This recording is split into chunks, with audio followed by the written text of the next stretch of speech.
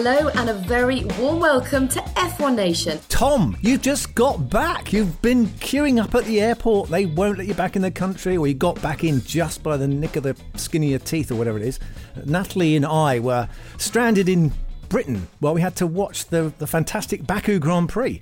From the comfort of our living room. I don't know where Natalie was. I think she may have been somewhere else. A sandy place, maybe. Amber Sands, yes. Lapping up the great British sunshine. I can't work out, Damon, whether you're pleased to see me or not after that intro, quite frankly. Well, I'm pleased you're back safe. I mean, you know, you had travelling all night and everything. He looks a bit weary, doesn't he? He's a bit weary. Do you know, I've just got off what I call the zoo flight. You know, the charter flights that come back from races and they're full of Formula One people, absolutely rammed. Everyone's knackered, asleep, still smell of Formula One, and that's me. And B.O. B.O.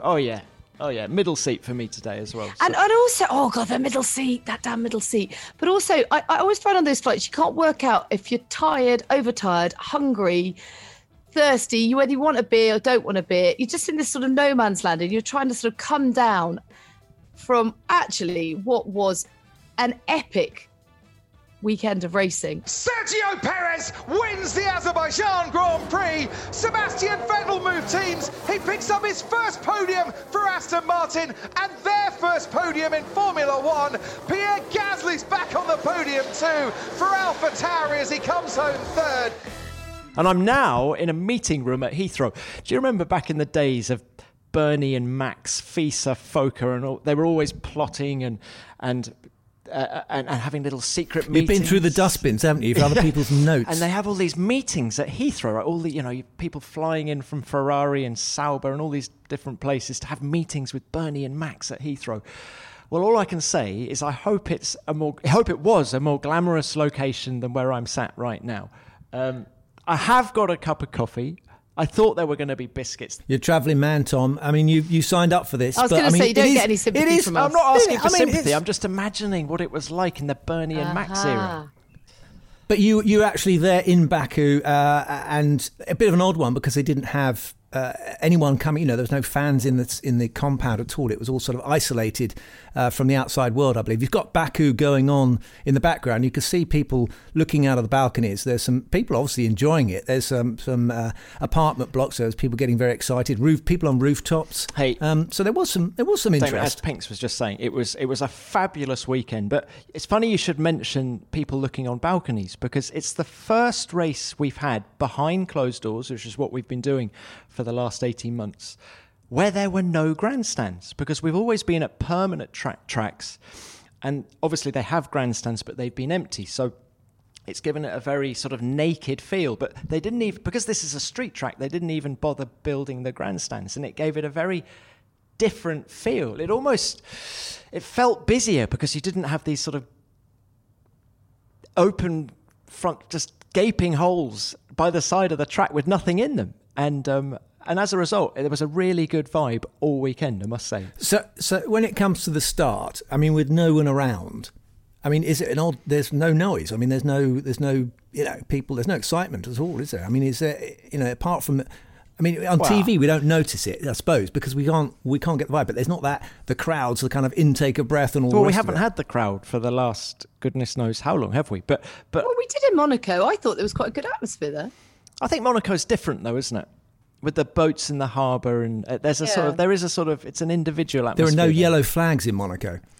That's one thing. That's one difference we've established anyway. Yeah, but I mean, that we had, what was it, the most yellow flags? I think they were in competition. A lot of people were competing over qualifying as to whether or not this was the most red flags, actually, not yellow flags. There was no yellow flags in the race in Monaco, but there were more red flags than any other race bar Hungary, some other. Tom, you've got the statistics. Qualifying, what was more red flags or more stoppages, wasn't it, than any other qualifying session? It was mad, wasn't it? We had 4 red flags, and I mean, it's a funny thing. It's funny you should bring Monaco up. We have 2 street tracks. One of them, there's absolutely no drama at all in the race, as you say, no yellow flags, and yet drama throughout Baku, and they're both street tracks. And I've been trying to work out why on one track the drivers are driving within themselves so much, and at other tracks they're just not seeing it, and they're just hitting the barrier the whole time. I guess it's got something to do with not running maximum downforce in Baku, whereas you're fully loaded up in Monaco, aren't you? So the car's got more grip, but it's an extraordinary thing, isn't it? There was an interview we had with Daniel Kvyat, who was a reserve driver, I think, for Alpine. Is that right? And he was saying about Damon, friend of the show, Daniel Kvyat. Good. I mean, so super sub off the bench when you couldn't make it. Well, I missed that one. Beg pardon. Oh, well, clearly it worked. Yeah.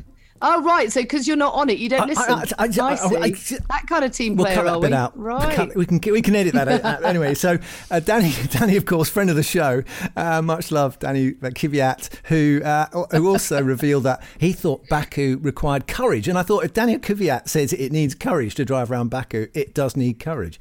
And I think...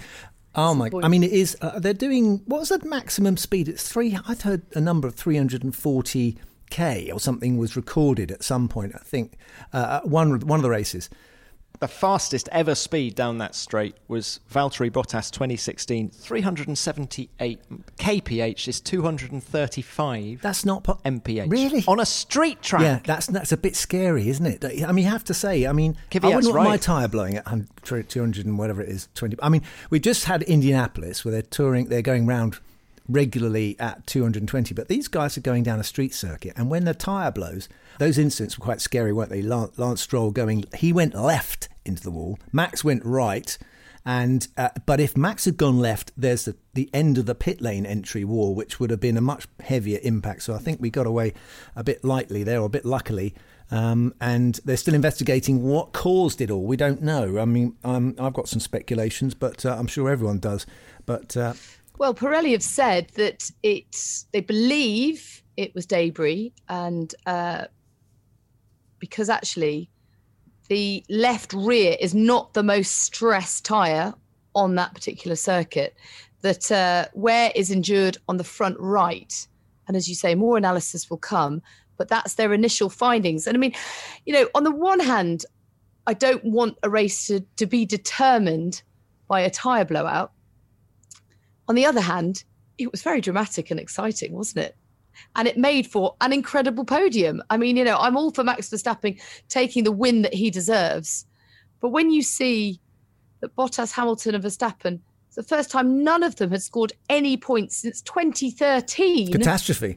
I mean, for them, that's a huge catastrophe. Yeah. Catastrophe for them, but actually thrilling for the fans to see a podium with Perez, Vettel. Let's come to that in a minute. And of course, Gasly. I mean, there's so much to talk about. Yeah, it was full of action.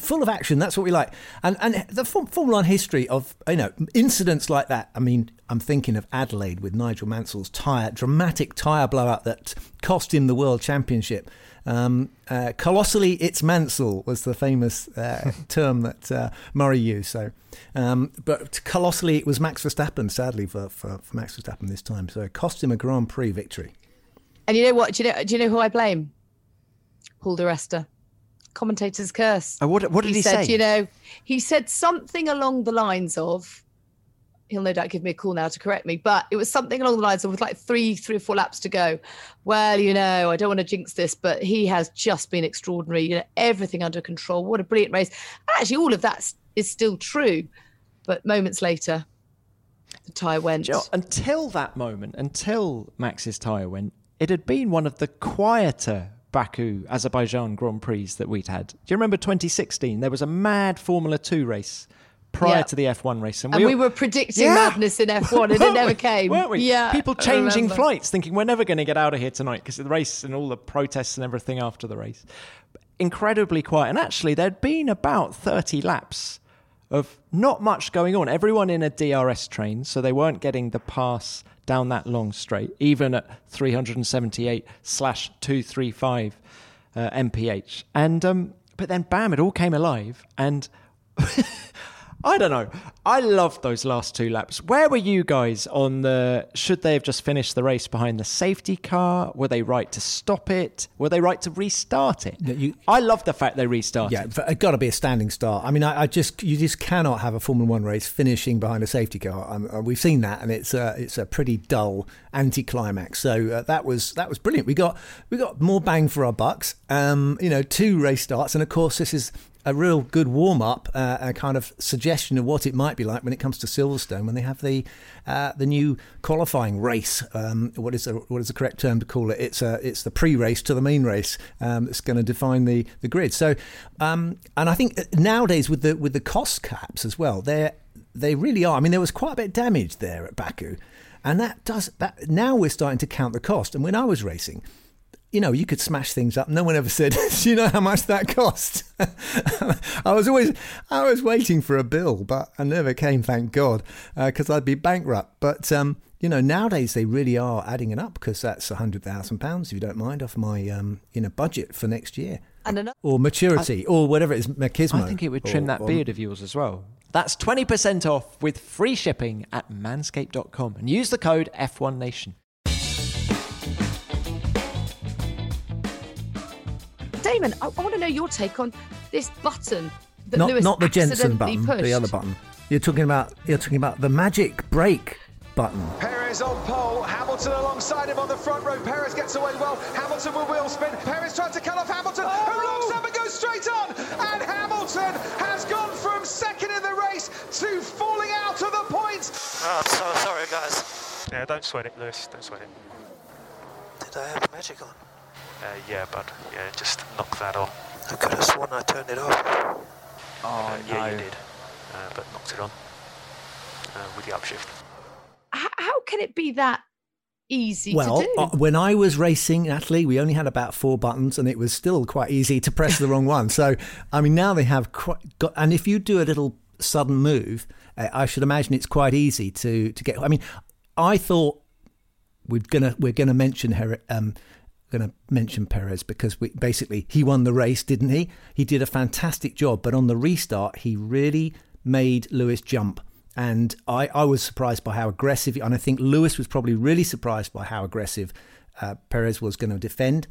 And it's quite easy to imagine that, in his quick reaction, it was possible for him to flick a button or and that's clearly what happened. He's gone in deep, and the brakes weren't working. Well, Damon, I was just trying to work out the sort of chronology of when he pressed this button, because he was sat on the grid. All his brakes were smoking, weren't they? So he'd clearly been using that button on his way to the grid to warm up the brakes. Your keen journalistic brain is going into overdrive, Tom. Well, hang on, guys, tell me, but if I've got this wrong, he'd obviously been using it, and to me it smacks of him just forgetting to turn it off, because that button needs repositioning if it's that easy to flick it on. I heard you say it, Pinks. Yeah, yeah. So I think it must be a way. How it could be that easy for a multiple world champion just to, saying that he's taking evasive action from Perez, that he just accidentally knocks his button. I mean, how can that be? Well, we've got onboard cameras, haven't we? And I think that Anthony went through it on the coverage I was watching, and I couldn't quite see. And of course, Anthony is slightly compromised because he does work for Mercedes as a simulator driver. So I don't think you want to be critical, but I didn't see quite where Lewis turned a button on or off. But they have a no-blame culture, as we know in Mercedes. So he can't blame the team and they can't blame him. So we might never find out. Yeah, maybe I'm being unfair, but I think he just forgot to turn the system off. That's what it smacks of, doesn't it? Yeah, so what it means is, well, just to explain to the listeners who I'm sure they all understand this principle, but when you're on a warm-up lap, it's easy to get heat into the rear tyres because you've got 1,000 brake horsepower. You can just give it a blat of throttle and that warms up. But the fronts are more difficult. So they turn this bias towards the front. So the front brakes get really cooking hot, which you can see the smoke pouring off. And that goes into the wheel and that warms up the tyre. And that would be a good device to do on a lap, but not during the race because you need the brakes to be working front and rear, not just fronts. So it's like a front handbrake in a way. I think what you're saying, Damon, is DCTC has cracked the case. Yeah. Exactly. I think we're slightly suspicious as to what actually caused. I mean, it's very easy to do. I can remember we had a strategy button that was a start strategy button in Jordan, and I was supposed to remember to turn it off after the first lap, and I forgot. And then it went into default mode, which meant shut the engine down, and then Pedro Diniz went over the top of me. So yeah, you can forget. Whether Lewis forgot to turn the button off or whether he accidentally put it on, I think what's becoming clear this year is that he is making more mistakes than he has done in however many previous seasons that we've been witnessing. You know, you've got the Imola mistake, there's this. I mean, I cast my mind back to the Bahrain test as well, and him crunching across the gravel, having thrown it off. It's just, there are mistakes creeping in. You can't, that is a fact. Well, you only make them when the pressure's on, don't you? Exactly, Natalie. I think that's the point. We're seeing now Mercedes having stress fractures. You know, we're seeing them being put to the test by a competition which is quite, obviously hotting up, and particularly at Baku, it showed that the Red Bull had speed and it had cornering power and it had all sorts of good things about it, and they were having trouble getting their tyres warm, and coming off the back of Monaco where at least Lewis didn't have such a great race, and so they are, they know they're going to have to fight, and I think they've put all of their resources into the next year's car. I think they may have not as pushed as hard on this car as they need to, given that the competition is going to. So I think they're going to be fighting a battle on two fronts, with next year's regulations development, and now having to up their game a little bit on this year's car to keep the championship. Because I think, well, DH, to be fair,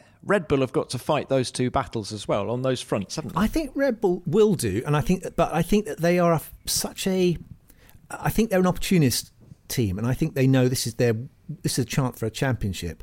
And I think they know that if Mercedes slightly take their eye off the ball, they could slide in there with a more competitive car than they've had. And one of the reasons I think this, Tom, is because I was listening to your Beyond the Grid podcast with the Brackley boys, and that was very interesting indeed. And I think it was basically they talked about one of the seasons they decided they weren't going to develop the car anymore, and they piled everything they had into next year's car, which is, of course, I think it was the car that Button won with. So yeah, I think that it was actually the transfer. It was transferring from the pre-hybrid era to the hybrid era. So I think it was one of those junctures. Anyway, they decided to forget this year and focus on next year. And I don't wonder if that's a strategy that they've adopted too soon for 2021. Well, except, guys, I think the mistakes now are operational, not anything to do with the development of the car. They've still got a really, really quick car. Yeah, but it's where your focus is, isn't it? We talk about this laser focus required. A slightly different take on it is I was quite interested how Lewis came into the weekend off the back foot and sort of came good. I mean, really looked like he was going to win the race, or at least take a podium, having sort of really struggled. And then obviously Bottas just sort of faded behind him. I think if he had got a result in Baku this weekend, he would have felt a massive sense of achievement, because again, the chips were down and he was able to fight back.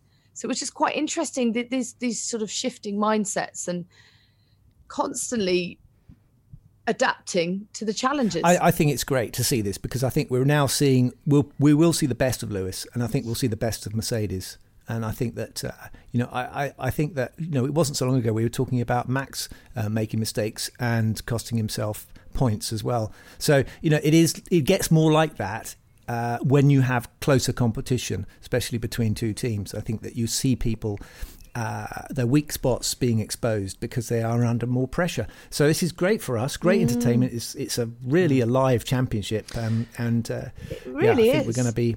And you see the roller coaster weekend, even for Max, his frustrations after quali was red flagged, because he believed he would have gone better. And same for Perez. And then, to be sort of dominating the way he was, to then get that tyre blowout. Yeah, I mean, what a roller coaster. But Pinks, it's interesting you mention Bottas, because what did he qualified 10th and finished well down the order just in front of George Russell in the race, didn't he? And Mercedes need him firing on all cylinders if they're going to genuinely take the fight to Red Bull, not only in terms of points for the Constructors' Championship, but in terms of when they're struggling like they were after Friday practice or during Friday practice here in Baku. They need both cars giving them answers, because they tried, I think they threw the kitchen sink at a new way of getting heat into the tyres. They'd struggled in Monaco heating up the tyres. They tried something different in Baku, and it didn't work. And Bottas just never really turned up this weekend, and therefore they're suddenly becoming a one-car team competing against an increasingly functional two-car team at Red Bull. So they need to sort the Bottas situation out, as well as keeping, Lewis at the top of his game. And how long have we been saying that about Red Bull? And look, finally, Perez seems to have come good. Bang on. And it does make a difference, massive difference. From the moment Bottas's private plane went technical in Helsinki and he turned up late, he didn't get to Baku until 7 p.m. on Thursday. And for a reference, I think most drivers try and be there by lunchtime. So if you do a track walk, you miss the track walk. He missed one of his engineering briefings and he was on the back foot throughout and never, ever got going. Yeah, I always play better golf if I turn up late. Because you don't have time to think about it. The thing is, you got so much adrenaline. You're kind of going, you're kind of going, come on, guys, let's go. Where are we going? And I'm not sure about turning up late being a bad thing. I think. I wondered how long it was going to take us to get onto golf. I've slipped it in, so I slid it in there. But well done. So I mean, but Valtteri, Valtteri, if the car has not been performing, then and Mercedes have got a problem. You can see Lewis's talent kind of sees them through a bit. And, Valtteri now has got, because it was such a close qualifying, there was only, how was it, front to back, it was about 0.6 of a second to 10th place or something. It was very tight on time. So now you've got a lot of cars that can slide in between him and Lewis. Before we move on from our fantastic Finn, random fact that I learnt at the weekend is Yuri Vips is the Red Bull young driver, and he won. Pinks, you and I have both got a foot in Formula 2. I'm just updating you here. Yuri Vips won 2 of the 3 Formula 2 races over the weekend. And he was stood on top of the podium after his first win. And I thought, God, I really recognise that national anthem. But he's Estonian, by the way. I thought, I've never heard the Estonian. Why don't I know that? Anyway, so I asked him after, I said, that's weird. I really reckon, did they play the wrong national anthem? And he said, no. Estonia and Finland have exactly the same national anthems, just the words are different. Okay, brilliant. There you go. That is I a thought it was important fact. and you needed to know that. That's a good pub fact, isn't it? I like that. Well done, Sergio! Well done. Thank you for finishing that off for us. Great job. This is for you guys. The great Sergio Perez, he's up to speed. I mean, what a great weekend. I mean, he's coming on strong and I love seeing him interviewed. He's so calm, he's so laid back, doesn't really get too overexcited about anything. He's very laid back, he knows his job, and he's chipping away. He got a big hug from Max at the end of the race. Well, he's a man of his word, isn't he? He said pre-season it was going to take him 5 races to get up to speed, and bang, race 6, he wins. You can't do better than that. Oh, spot on with his predictions. I think Perez, I mean, I'm going to blow my own trumpet here, and Natalie is my witness. Natalie, how long have I been saying Perez is a great driver?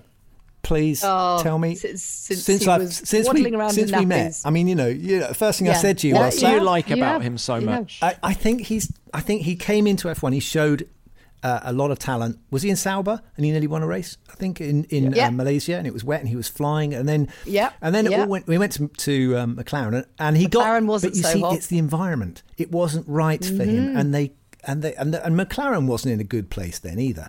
So he still out-qualified Jensen more often than not. Right, so there you go. I mean, he has what it takes. Look at the podium finishers, Damon. All of them rejected by their teams last year or the year before. Yeah, they were kind of the changeovers, weren't they? But ironic. They were let go.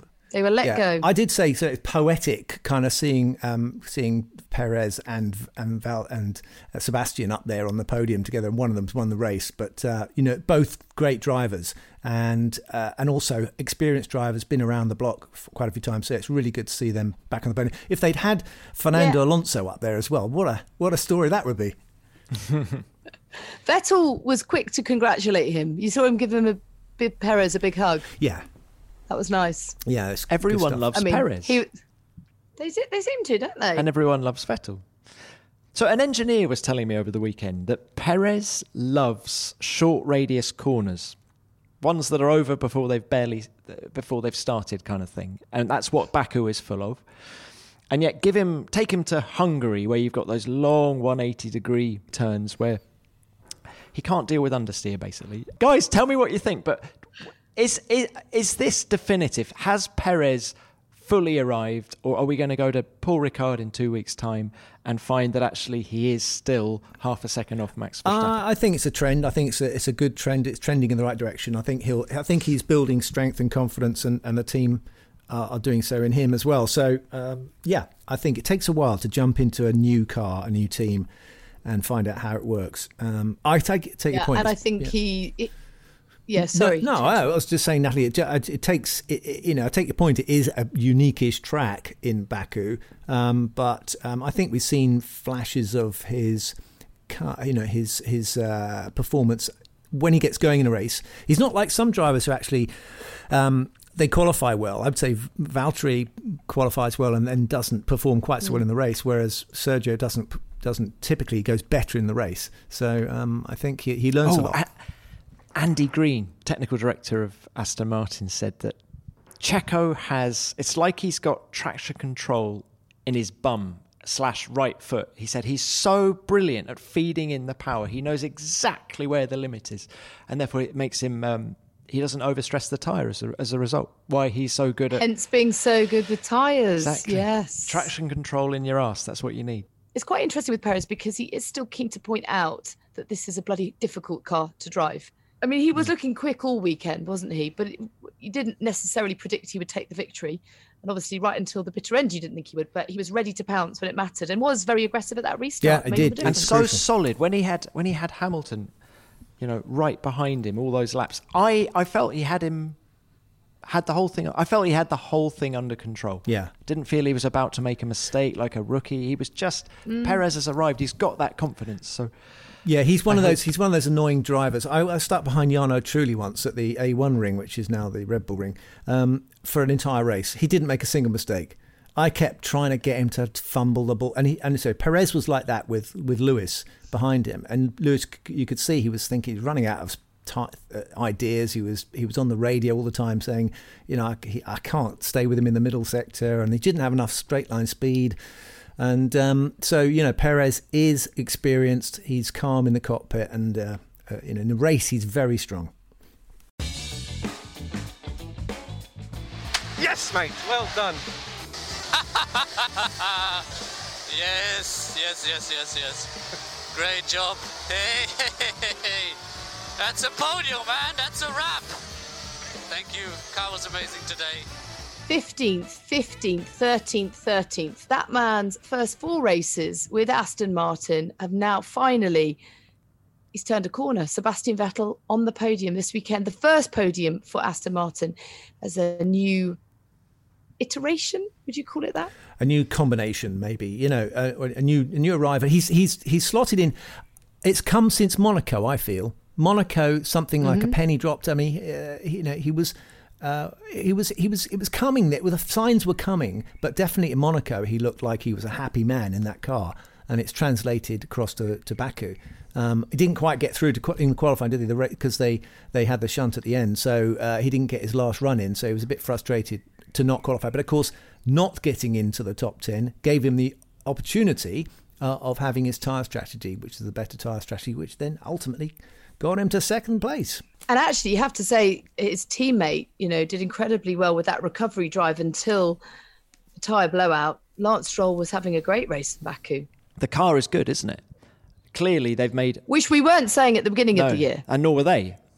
And then I think when the whole floor and change of regulations died down and they just thought we're going to have to knuckle down and sort this out. They're proving that actually they do have a good racing car. But taking it back to Seb, guys, what do you think? I'm going to say something that I think you'll probably disagree with, but I think Sebastian Vettel is happier now than he was at any period in his Ferrari career. I think this is the happiest Seb we've seen since 2013. What do you think? Discuss. Certainly the most relaxed. Yeah, I'd agree with that. He feels a little bit. I think that maybe he's coming out of a kind of dark spell, because he did have an awful lot of bad luck a few races back. But he's come out of this complicated mess that he found himself in Ferrari, where he'd left his home of Red Bull and then he'd gone to this new team and it was all looking great for a while, and then they had a number of changes at the top, didn't they, in Ferrari, and his plan didn't quite come off at Ferrari. So quite difficult to get to that point in your career and think to yourself, am I on the scrap heap? But he's clearly not. The old Seb has come alive again, I think, in the Aston Martin team. But don't you think that about quite a few races this weekend, it was a real shot in the arm for a handful of races' careers? When you see Seb, you see Perez, you see Gasly up there on the podium, they were able to sort of silence the critics, really. And actually, it gave me a real sense of the talent that we've got on show. Up and down the grid, everywhere you look, there's brilliant drivers, brilliant racers who can still, at these sort of, stages of their career, deliver performances like that when it really matters most. It's chemistry, isn't it, Natalie? I mean, you need the right people. You need to feel good in the environment you're in, and you need to feel like the people you're with are working with you. And you can see it so often in drivers. I mean, Gasly, of course, we mentioned that, he didn't seem to fit in with the big team at Red Bull, and he's gone back to his home team, and he's really shown a different kind of quality in that environment. And of course, we just mentioned Aston Martin and Seb. And Seb, I felt there was this kind of wobbly period at the start where he maybe felt, oh my goodness me, what is this going to be like? And the car wasn't looking so good in the test in Bahrain and so forth. But things are starting to pick up, and the chemistry seems to be right. It seems to be good. They had a different power unit. Did they all the Merc guys have fresher power units? Correct. They did. So that may have been. It's always nice to get a bit more horsepower. So he probably felt a bit better about that. But the car generally looked more competitive, didn't it, than it had done. But on the subject of Gasly, and you say he didn't fit in with the big team, and he's now doing a fantastic job with AlphaTauri. Do you guys think you get drivers who are small team drivers? I remember thinking Giancarlo Fisichella, brilliant in a small team. Put him in the pressured environment of a Renault alongside Fernando Alonso when they were winning world championships, and he just never quite hit his stride. I think Gasly's a wonderful racing driver, but I wonder if he is a small team driver. He loves being the big fish in the small pond. Well, he went on record as saying that he just didn't feel like he got the support that he needed in Red Bull. And, there's others that can attest to that it is Max Verstappen's team, and he's moulded them very well around him. And Gasly probably felt slightly out in the cold. And he whether it's a small team or just a connected team and one that's prepared to offer its support. I don't know, because I don't know the inner workings of Red Bull, but he was quite keen to point that out. It's very difficult to get a team that provides the same level of comfort to both drivers. I've always felt there's definitely a yin-yang thing going on in teams. If one driver's up, all the energy of the team goes to that driver, and then if to actually turn that back in your direction is very, very hard. But if you can do it, it's like water in a bathtub. It all slops to one end again. It's kind of you playing this fight all the time for the energy in the team, and you to stay on top and keep it all going your way means you have to beat your teammate. And so I don't know how you ever get a level continuum. It is such a good point. It's a brilliant point, because it's about the hearts and minds of all the team members as well. You want to really immerse yourself in that team and make them work for you as much as you we for saw it them in as a Mercedes, driver. didn't it, with Nico? You know, there was battles over mechanics. You know, and eventually there was one year where they swapped the mechanics over so Lewis got Nico's mechanics and vice versa to try and level it out. I don't know if it's so you'll get factions within the team, and that's the job of the top man, the Toto or the Christian, to stop that. And I get the sense with Red Bull, Christian and Helmut Marko and the sponsors and everything, they're all absolutely wedded to Max, and so it's very difficult to move in on that patch, I think, and feel comfortable, which is what Sergio is having to do now. But I think that's where his experience is he's a bit thicker skinned, and he's able to cope with it. Yeah, he's just at a different stage of his career, isn't he? If Gasly, doing a fantastic job, got the opportunity to go back to the big team, do you think the outcome would be any different with 2, 3, however many years more experience he has? Or do you think they would just revert straight back to how it was? I think it's purely hypothetical because it's not going to happen.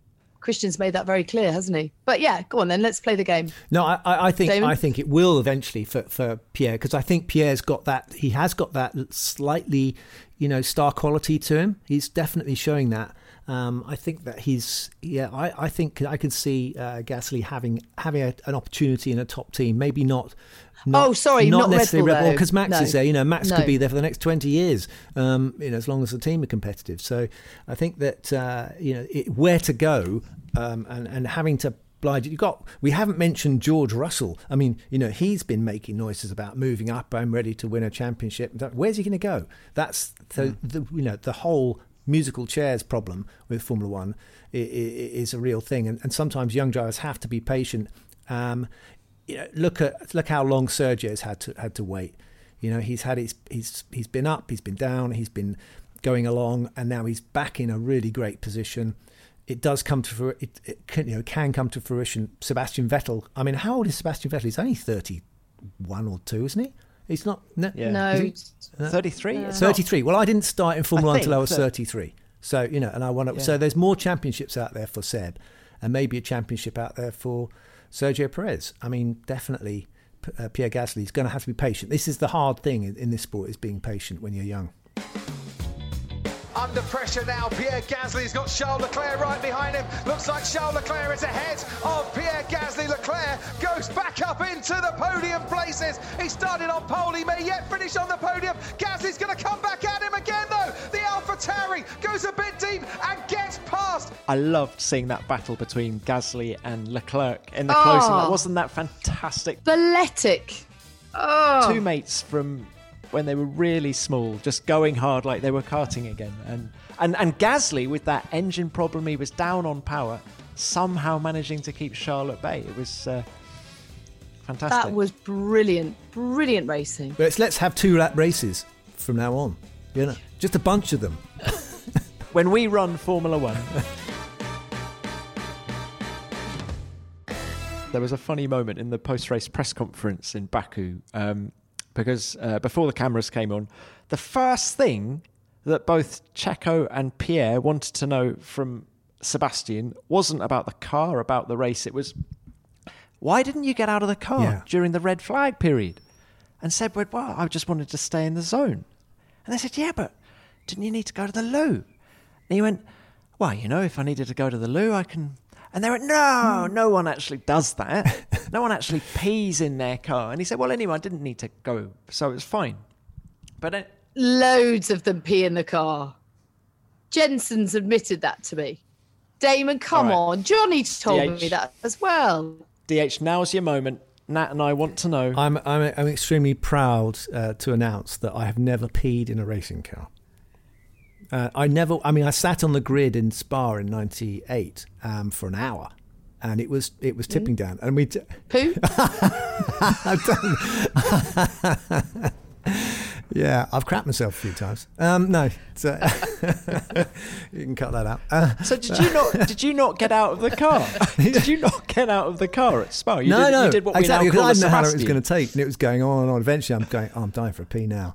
I wish I could. I'm convinced that the more you want to go, the quicker you get off the line. But the thing is, right? Imagine trying to pee at 200 miles an hour. that would be a challenge. I'm not sure I could do that. Well, I've never. I think that's not on your mind when you're actually moving. I think that's the theory behind it. Is that actually once you're racing, you forget all about all that, and so you're kind of, and yeah. Let's get a warm, wet leg. Do you know what we've forgotten? We've forgotten that Ferrari was on pole position. I mean, there was such a lot in the race. We actually forgot that actually we might have been talking about Ferrari or Leclerc having his second pole position on the trot, which unfortunately didn't materialise into anything in the race. But how ironic as well that it was his teammates' crash this time that prevented anyone else from bettering it. Yes, well, that kind of put to bed that argument as to whether or not it was, it's a method to keep pole position, which we don't like that Pinks, thought, Pinks. do we? I'm going to have to pick you up on that, Pinks. I know. Go on. Well, it was Yuki. And I know you like Yuki, it was Yuki, Yuki. so you're never going to blame Yuki, but it was Yuki, wasn't it? Okay, it was Yuki and Carlos. And also, Carlito. I know you want to talk about Yuki Tsunoda, Pinks, but before we move on from Ferrari, I never thought they were going to win that race. Even with Charles on pole, I don't know what you guys thought, but it seemed to me it was a slightly fluky run in Q3. They had low downforce, so it was always going to struggle. They were always going to struggle with tyre wear in the race. He got a wonderful tow from Lewis Hamilton, and it all came together for that first run in Q3. But Leclerc bangs it in now every weekend. He's Mr. Consistent. Who's better in Formula One than Charles Leclerc?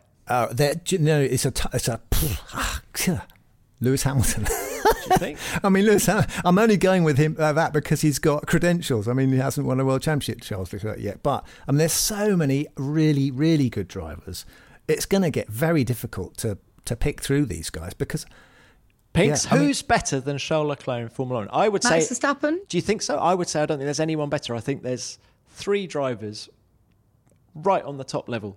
Charles, Max, Lewis. Yeah, I tend to agree with that, Tom. Yeah. What really excited me about this weekend was just how much talent there is out there. You know, that at any stage of a Grand Prix, when things go wrong, there are drivers capable to seize those opportunities when they present themselves. And that was really invigorating as a fan of the sport, is that I was just so pleased to see such a mixed up podium.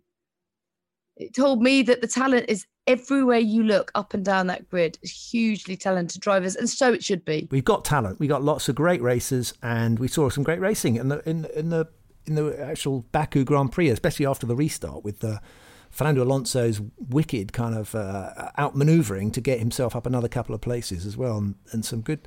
Yuki Tsunoda as well did a fantastic job to keep out of trouble and also make progress. And I loved the fact that whilst it was his best result in Formula One, he still felt he could and should have done more. Go the Yuki.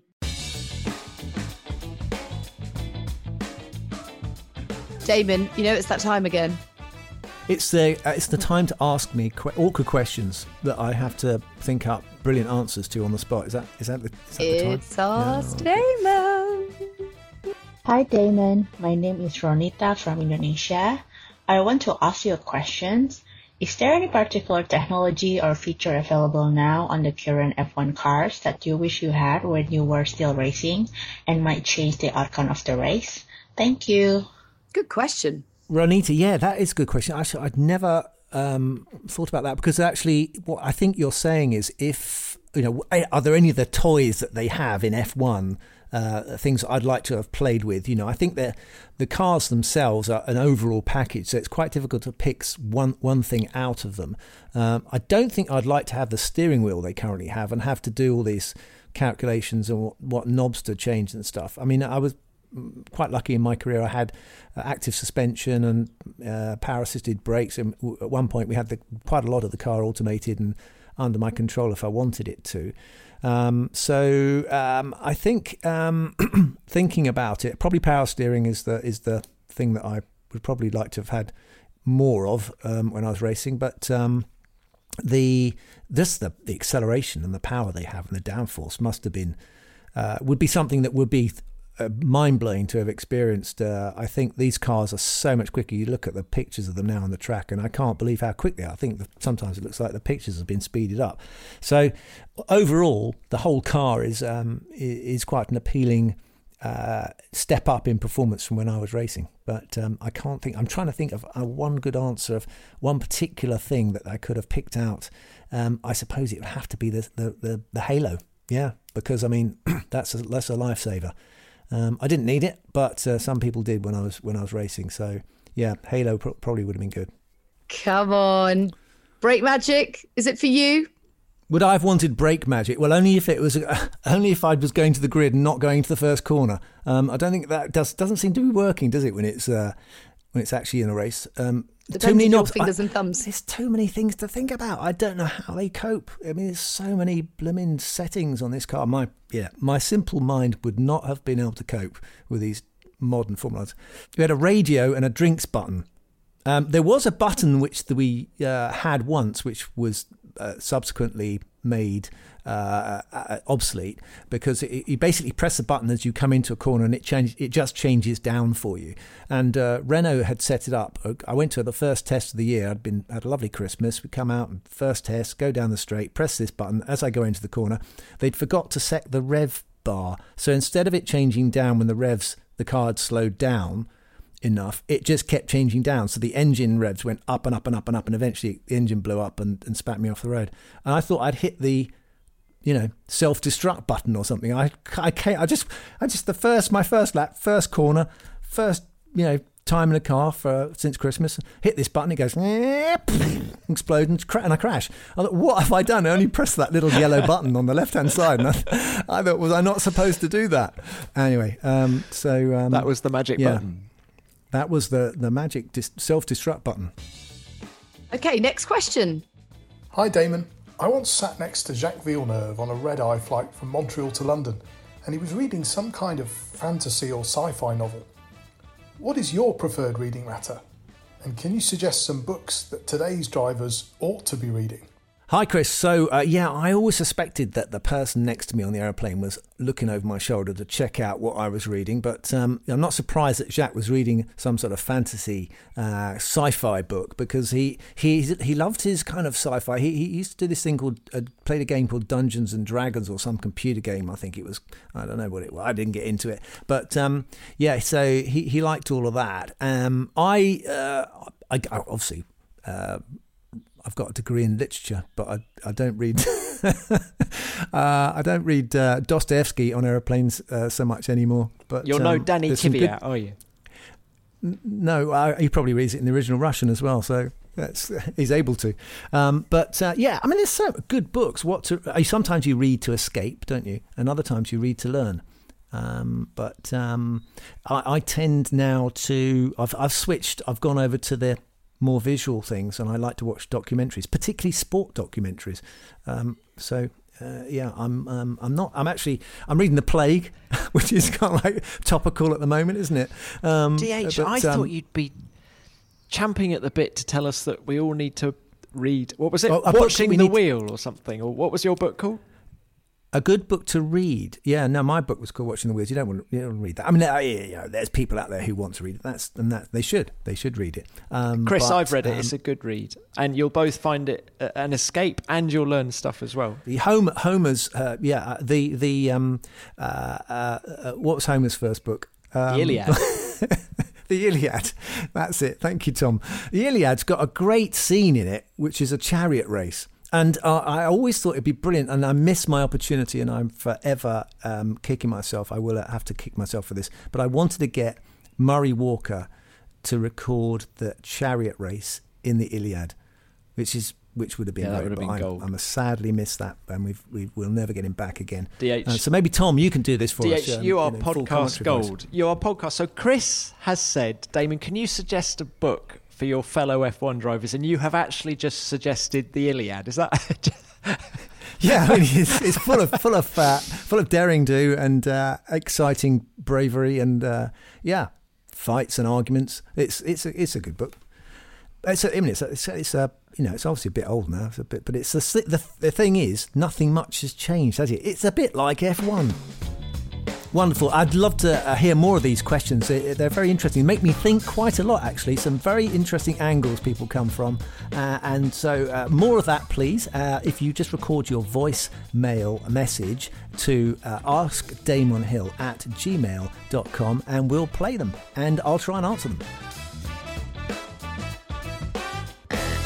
Before we go, we haven't mentioned McLaren. Lando Norris finishing 5th and Daniel Ricciardo 9th. Really solid weekend for them in Baku. But, I mean, Damon, it was a tough weekend for McLaren, though, when news broke that Mansour Ogier, one of their shareholders, passed away at the age of 68. Such an instrumental part of that team, wasn't he? He was, and I'm not sure quite how much fans realised how important he was to the McLaren story. I mean, he really was the brains, in many ways, and the powerhouse behind McLaren's fantastic years with Senna and Prost, and he'd been there from the very beginning. So, and a genuinely lovely guy. I didn't have the good fortune to work with him. I just knew him socially at occasional sporting events, because I was racing with the competition, which was Williams. So I was never really inside the McLaren camp. But him and his wife, they were always lovely people, and very sad loss for McLaren team and the people that knew him. And Damon, as you say, you were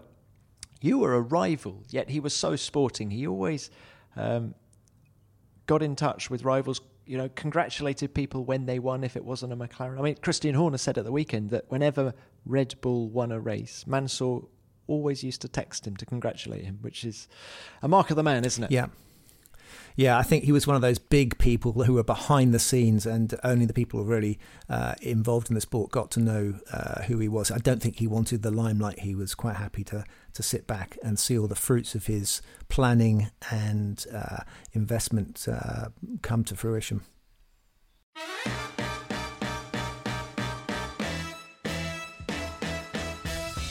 What a weekend. What a race to reflect on. Yeah, and it's another lay week, isn't it, DH? So no Formula One this coming weekend, but then we've got the triple header coming up. The first... Bang, coming thick and fast. Yeah. I don't know how we're going to cope. F1 Nation is produced by F1 in association with Audio Boom. Thanks very much for listening, everyone, and see you next week.